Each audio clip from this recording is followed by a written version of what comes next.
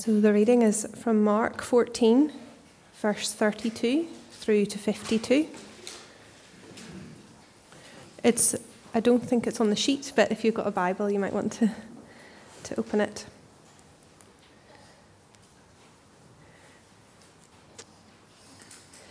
And they went to a place called Gethsemane, and he said to his disciples, "Sit here while I pray."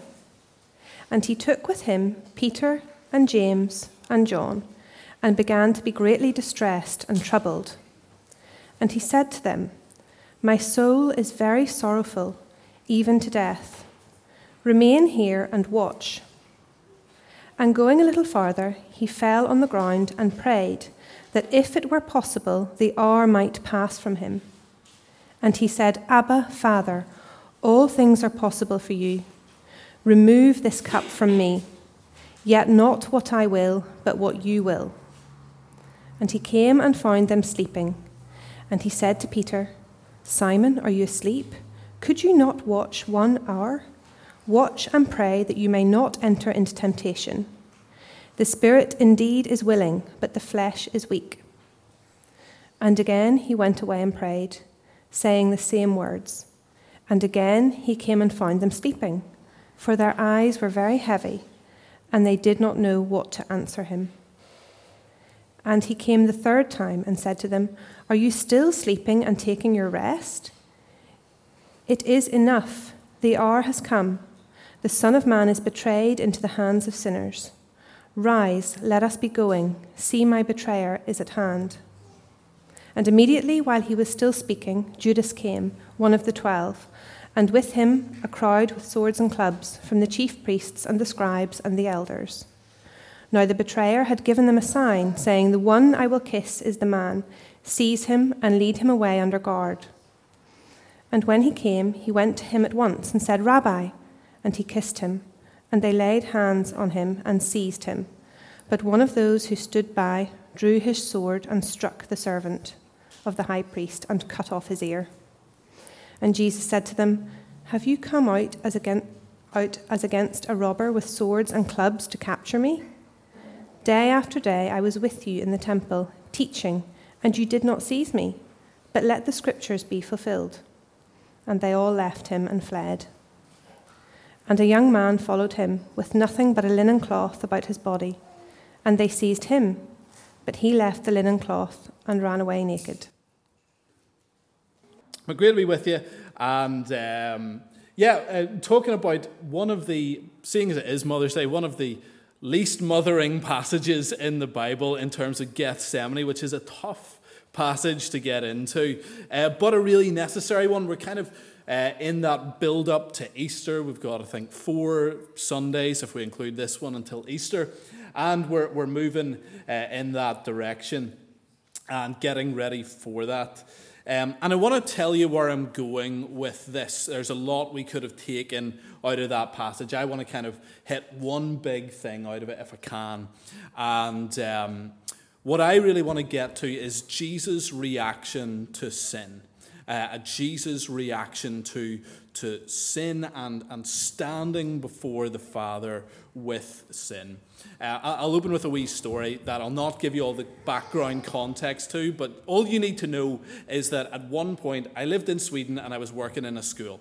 And when I was out there, I remember one of the kids was, I work with teenagers, and one of the kids, I remember, was in the corridor and I overheard him just saying the nastiest stuff to some other kids. So I did what you're supposed to do and, pull him over and give him a good strict telling off. And he goes to me, but Jamie, they all use first names out there. It's a very informal thing. He goes, Jamie, I don't get a bad conscience. And I was like, I do not give a rat's backside about your conscience, okay? Like, you're not allowed to talk like that in this school. And you know what, give him all of that. The whole teacher thing, right? Which I'm not, I was an assistant, but I ended up doing a wee bit of teaching and stuff. And anyway, but that was kind of the milieu. Sweden is this super sort of very progressive, postmodern society, and they're all the young people, so that's what they're all bought into. And I just remember that being a constant sort of thing in the environment out there. every time we did like a movie or a book review, you would ask them, what was your main takeaway? What were the big themes? And every single time, someone would inevitably say, you've got to be yourself. That's it. You'd be doing like Macbeth, which is, about a king or a guy who wants to be king and ends up murdering the incumbent king. I go, well, what do we learn from that? And someone will go, follow your heart. And I'm like, no, that is the opposite. That is the exact wrong lesson. Like, you could not be more wrong if that's your understanding of this. But teenagers, that environment, and all buying into the ideology of the day. And that was kind of the zeitgeist, and it is in our day very much the same, and increasingly so in society.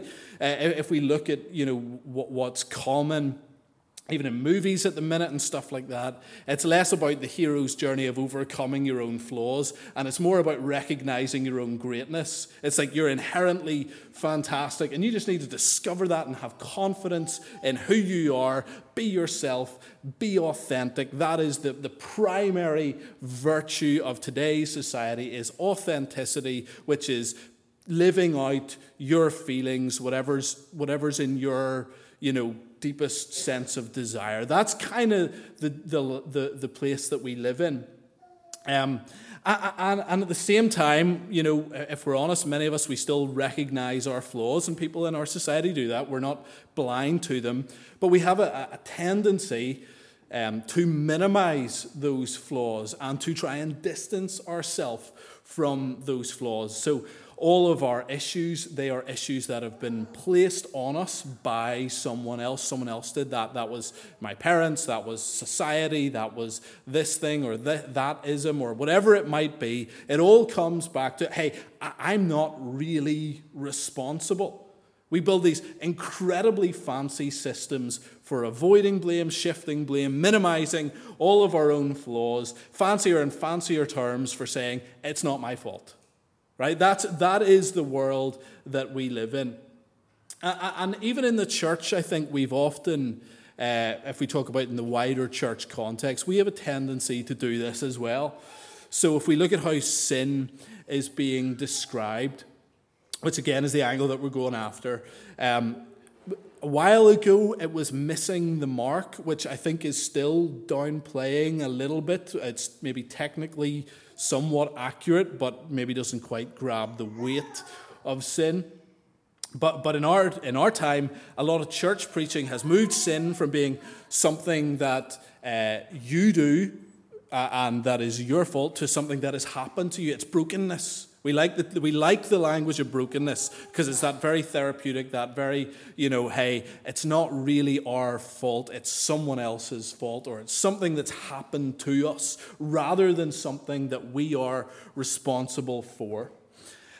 And this passage and what Jesus goes through in this passage of Gethsemane will be almost impossible to understand if our understanding of sin and what it means as we stand before the Father is as minimal and if it is as low-key as we tend to make it in our society today and in the world in which we live. If we treat it like that, we will not understand Jesus' reaction here at all of what Jesus is saying and what he's going through. Because what we see in this passage is, think about this, right? We have Jesus here, who just left the Last Supper, and he's shared communion, he's instituted communion. And Jesus, up until this point in his life, has been the picture of sort of confidence, poise, of, complete self-control, perfect self-control. He has been someone who, under the most extreme pressure, has always had the right answer.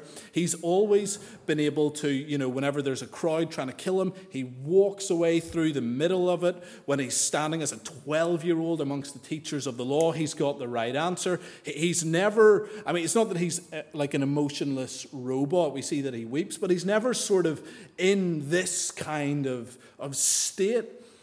And we see that Jesus get to a place in this passage where he has what looks to be almost like he's come right to the point of emotional breakdown, emotional collapse, where he is in tears, he's on his knees. We're told that he is sweating blood, which again is there's some medical term for it that I can't pronounce, but I do have written down.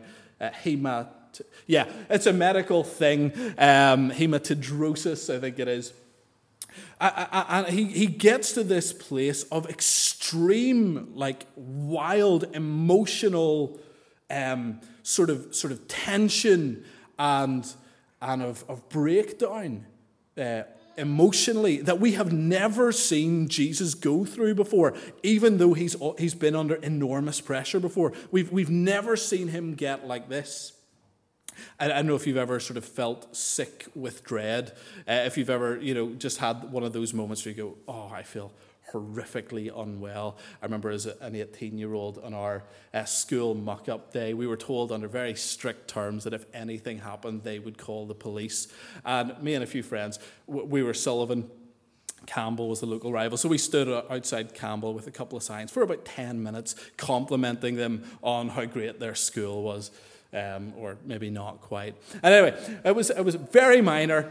And anyway, we went away and we had a big last, meeting.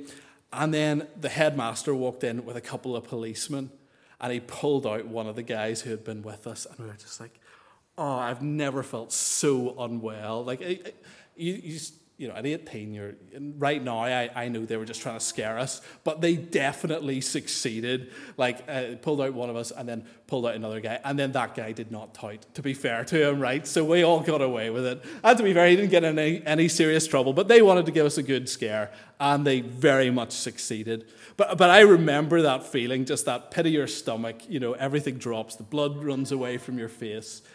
And I try and picture that and then amplify that to much worse and think, right, that's something like what Jesus was going through here. When he gets to that place in the garden, he is, sick with dread. He is, unable to physically, his body is reacting, is almost unable to cope with the stress of what he's going through. And the question is, what is the cause of this distress? What is the thing that's causing him this kind of fear? If that's the right term, I think it is. Well, we're told, Jesus says, Father, if it is possible, let this cup pass from me. Now, when we see a cup in the Bible, when we see God having a cup, it is always talking about the wrath of God for sin. That is what it is talking about. The cup, God's cup in the Bible, when it's used every single time without fail, is always about his wrath for sin. And so Jesus' agony, Jesus' anguish in this moment is about standing before the Father, carrying our sin, and knowing what that means.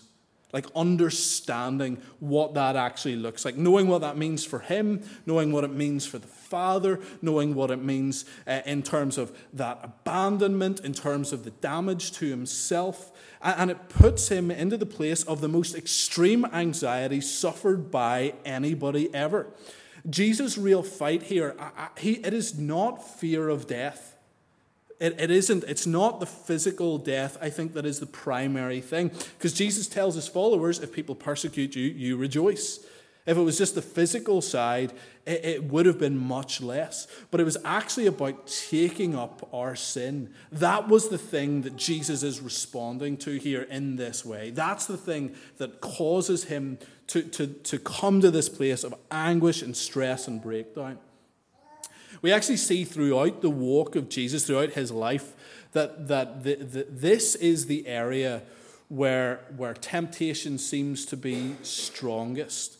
If we go back to the temptations of Jesus in the desert, again, there's a lot of stuff in there, but one of the things that the devil is tempting him with is the ability to receive the results of the cross without having to carry our sin, without having to go through it. It's like, bow before me and I'll give you the nations. You know, jump off the temple and people will honor and worship you. It was the thing that the devil knew would really tempt Jesus. It wasn't just, you know, standard temptation that we would have.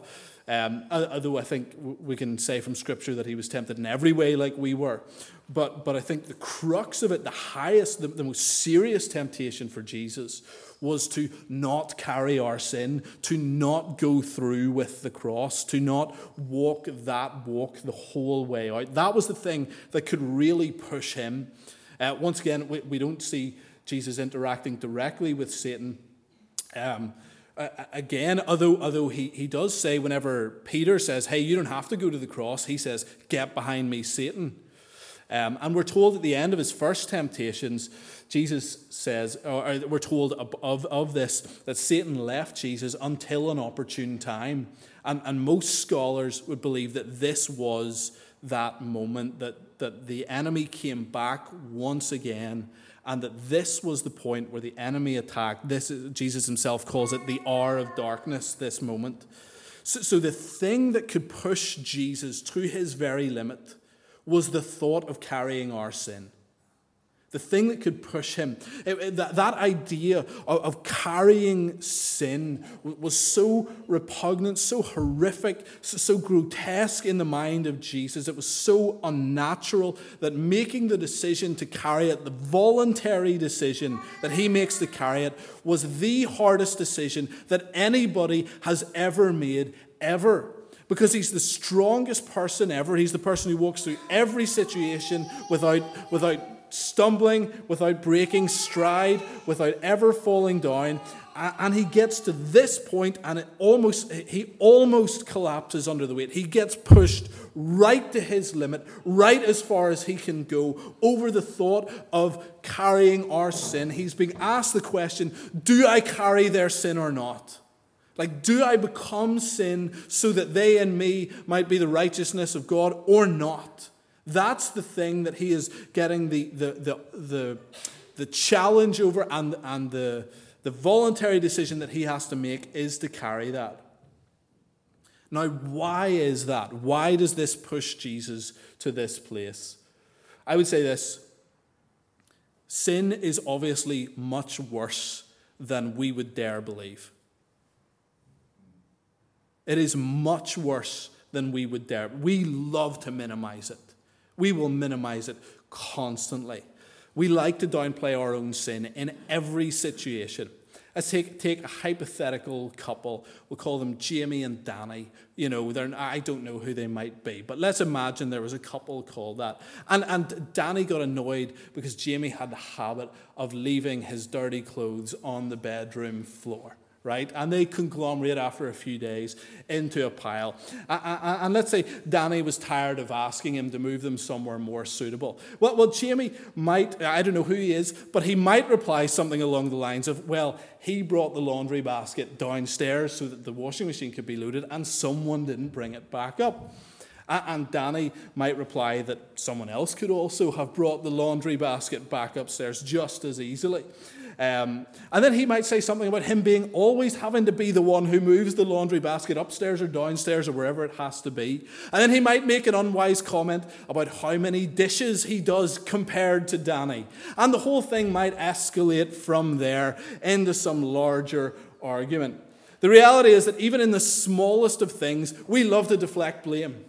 Like, we just love to push it. Well, the reason I did that is because of this, and it wasn't really my fault. If we really look at all of this, we get down into it, it wasn't me. We love to detach ourselves from sin. We do it in the smallest things, and we will do it in the biggest things.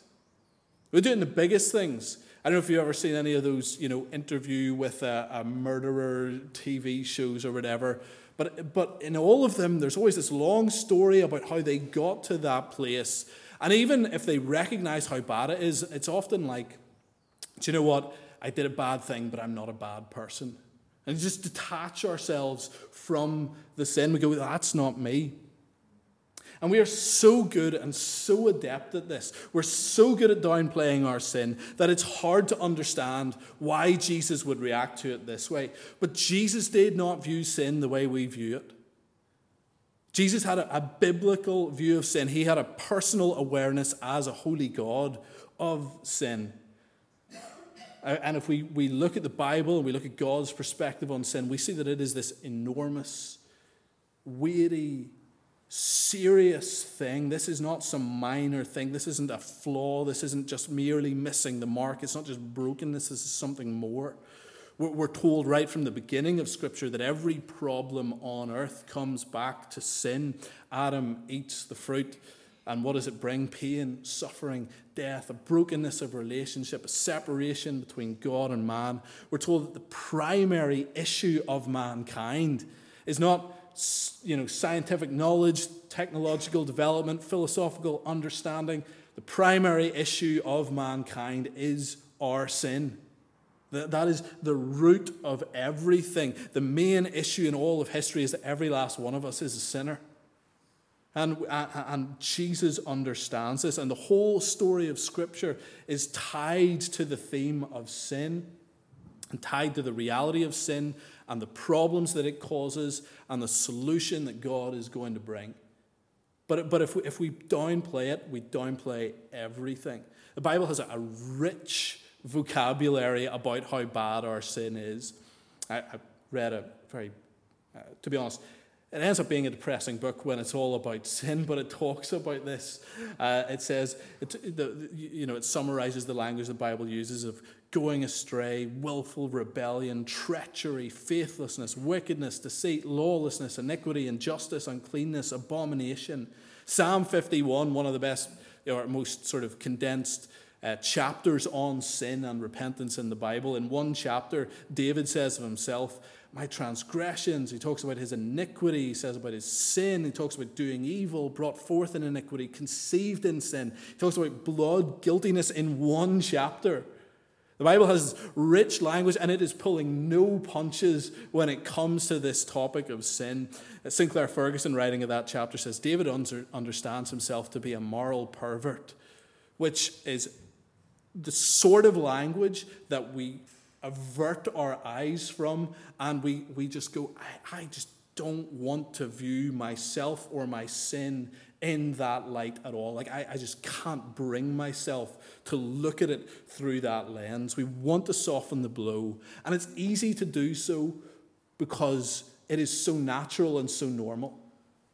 It is so innate, it's so part of us. Rosaria Butterfield calls sin our first language. We don't see how bad it is.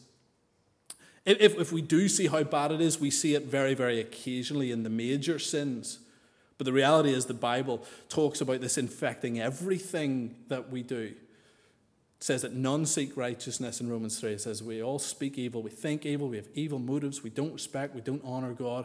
Every motive, every action, it's not as bad as it could be, but is tainted by sin. A lot of the time we like to act like we have no choice. It's like, well, I can't do anything about it. I'm just a sinner. I go, well, that's true, but it's not really an excuse. Just because it's natural doesn't mean we're not forced into it. I heard someone give the analogy of, if you hit someone in the face and you got brought before a judge for assault, and you said, well, judge, if I'm honest, deep down in my heart, I just really wanted to hit them. And I can't do much about that, That doesn't get you off. That's not just because it's natural to you. Doesn't mean you were forced into it. It's always voluntary. Every sin is something that we choose to do, and yes, it might be our natural state, but at the same time, it's not that we're being forced. There's no one behind us making us do the things other than our own heart, which doesn't exactly get us off the hook. It's serious stuff. And then we think about who this sin is against. We think about it in terms of the Father, that God is holier than we could imagine. And again, the Bible makes a lot of this, that God's holiness cannot tolerate sin, cannot tolerate the presence of sin, that Adam is removed from the garden, from that place of God's presence and blessing immediately. of the temple and the tabernacle, where there's this separation between God and man because of sin. We can't come close to him. We see over and over again in Scripture that when people see God, they are blown away by his holiness. Isaiah sees him and he hears angels crying out, "Holy, holy, holy is the Lord." And over and over again, when people encounter God, they fall down like dead men because they see his holiness. They recognize their sin.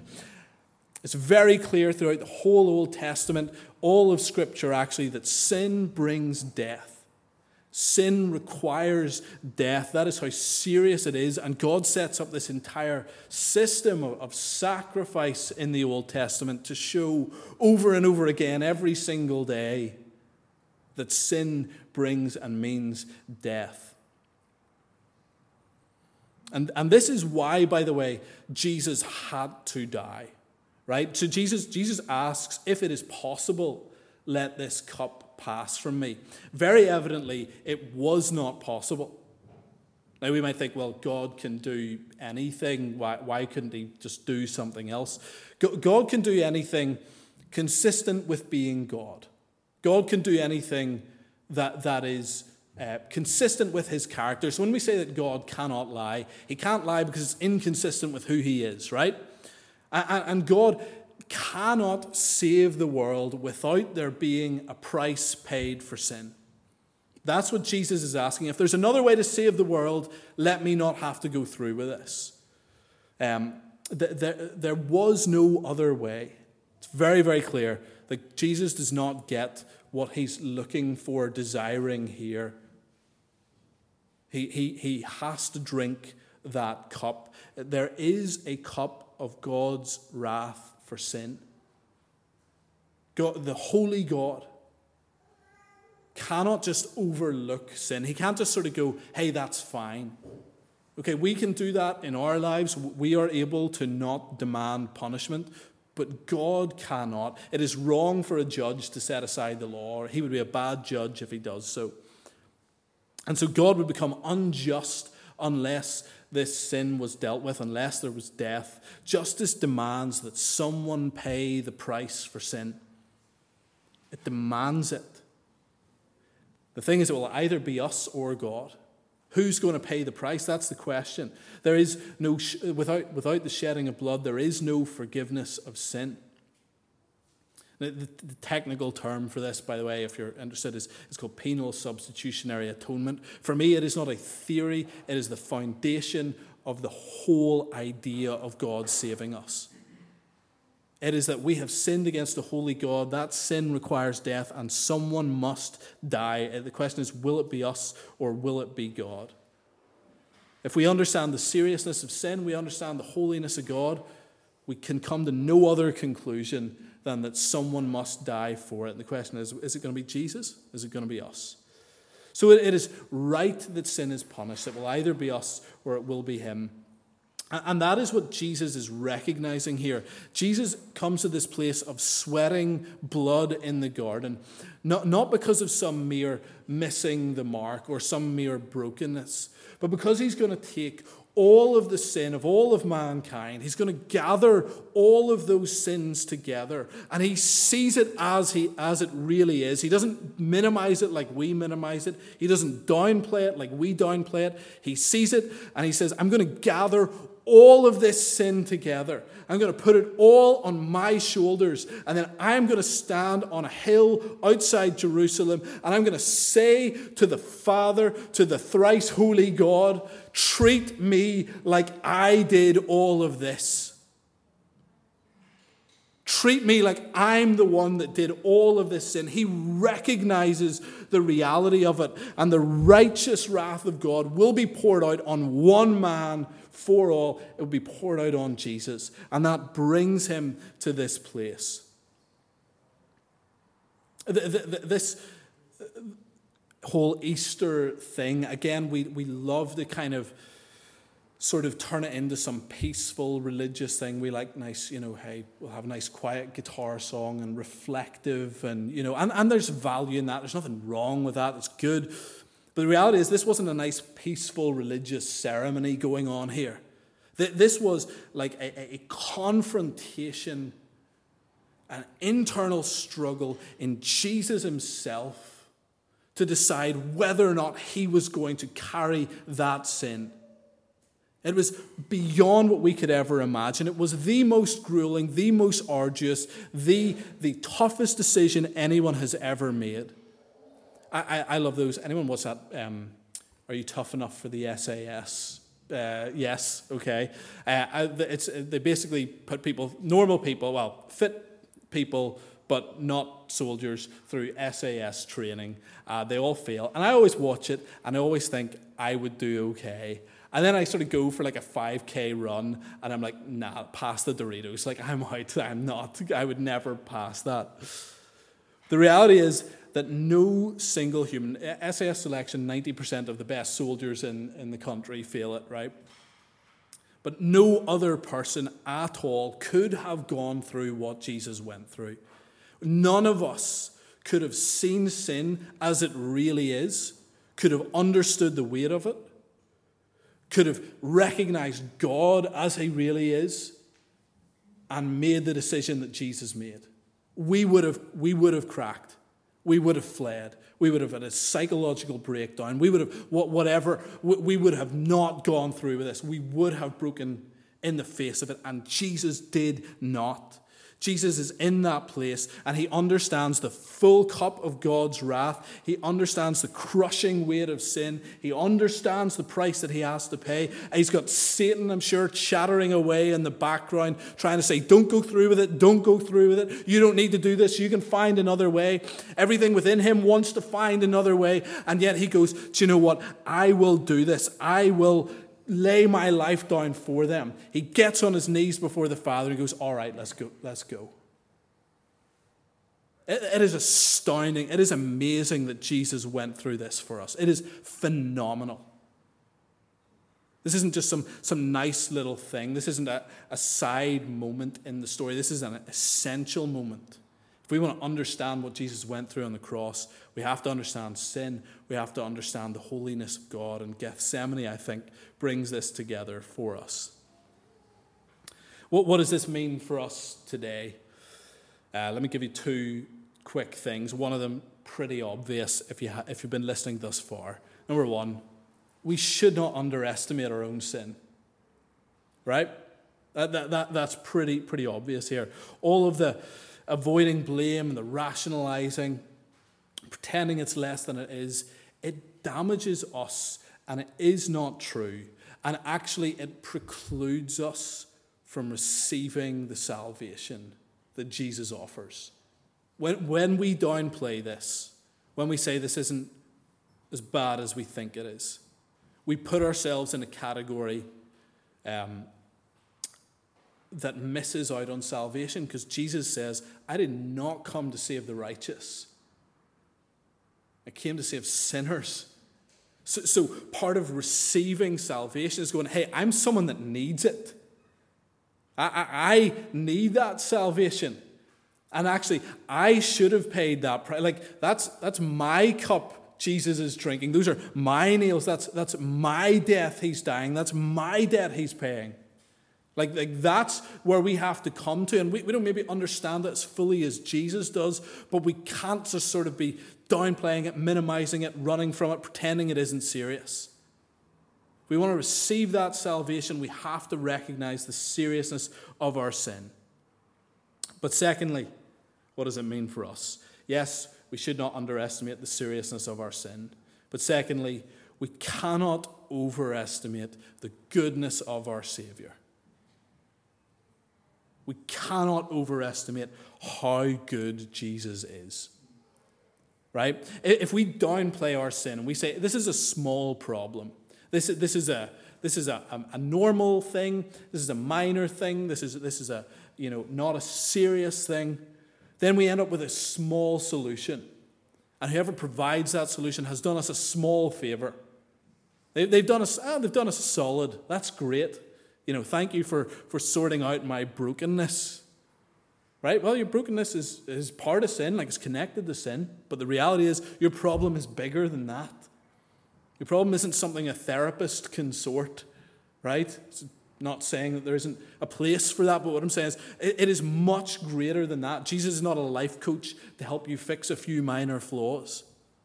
We have a cosmic problem. We have an eternal problem. We have an unpayable debt. We have something that is vastly beyond our capacity. Our sin is so much worse than we think it is, and yet Jesus laid his life down for us. Not whilst we loved him, whilst we were sinners. Like before you said yes to him, he did this for you. It's astounding. This is one of the most wildly, actually Dave spoke about it earlier. I don't know what exactly your language was, but it's that idea of humbling and affirming at the same time. At the exact same time, I remember I was working for a church, and there was a guy came in from Alcoholics Anonymous. He was interested in the Christian faith, and I ended up having a conversation with him, and we went for coffee. And he was very interested in this idea of sort of getting a technique. They encourage spiritual practice, and he wanted to get some techniques for prayer and so on. I was like, well, I can chat to you about the practicalities of prayer, but let me chat to you about the core of Christianity first. And I talked to him about this concept, and I said, look, the reality is when you understand this, you get to affirm everything negative about yourself and not run from it, not pretend like it's not so. Like you can look at your flaws and go, yeah, that was me. Like I did that, and I am like that. And yes, that is who I am. And you're not sort of hiding, you're not escaping from it, you're not pretending like it's someone else's fault. You're just going, yeah, that was me. And at the same time, you can go, and yet God loves me more than I will ever understand and ever know. Not because of my goodness, not because of my innate value, not because I'm some fantastic thing, but because he has chosen to love me, because he has chosen to do this. So at the same time, yes, our sin is worse than you could ever know, but you are more loved than you could ever know. You are more blessed and forgiven than you would ever understand. And chatting to this guy, that was the moment that just sort of went, yeah, I want to become a Christian. That shifted it from being a technique towards self-improvement to a complete reorienting of your entire self. And going, hey, do you know what? Yeah, I'm not going to run from my stuff. And often alcohol was, an escape from that. So I don't have to run. I can go yes, and yet at the same time not be crushed. It lifts me up. Because Jesus saw me as I am, and he still went to the cross for me. This is the kind of Savior that the world needs. This is the kind of salvation that the world needs. We don't need tweaks. We need a Savior from sin. Luther said this. He said, if you are a preacher of mercy, do not preach an imaginary, but the true mercy. If the mercy is true, you must therefore bear the true, not an imaginary sin. God does not save those who are only imaginary sinners. Be a sinner and let your sins be strong, but let your trust in Christ be stronger, and rejoice in Christ, who is the victor over sin, death, and the world.